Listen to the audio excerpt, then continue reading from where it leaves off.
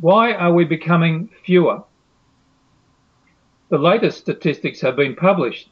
The Russian population has again diminished, though not as significantly as last year, at 400,000 in the year and not 700,000.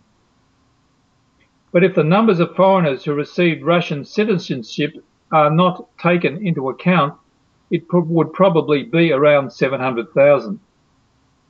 Why are we becoming fewer? On one hand, there is a general problem which affects all developed countries in the world. Women give birth to fewer children because they want to participate more in the public life of society and don't want to stay at home with children.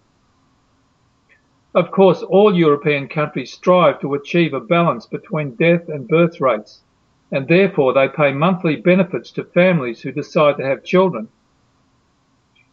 In Russia also, allowances have started to be paid for the second and subsequent children, though not as much as in the majority of other European countries.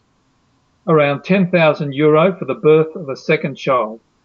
In some more wealthy regions, payment is made for the third and the fourth, something like €2,000.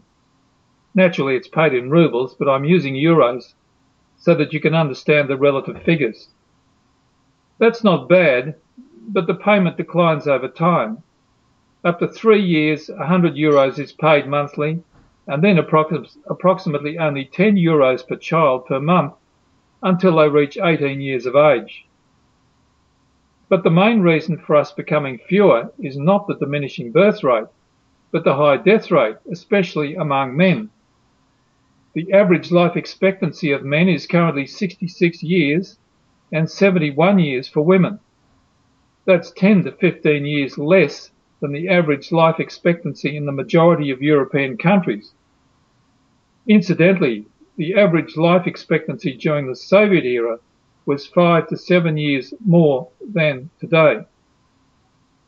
Our men's lives are shorter because they drink and smoke a lot, because they often become involved in criminal or semi-criminal activities, because they don't participate in sport, are not physically active, and they eat a lot of fatty foods, lie on the sofa, and don't like to go to the doctor.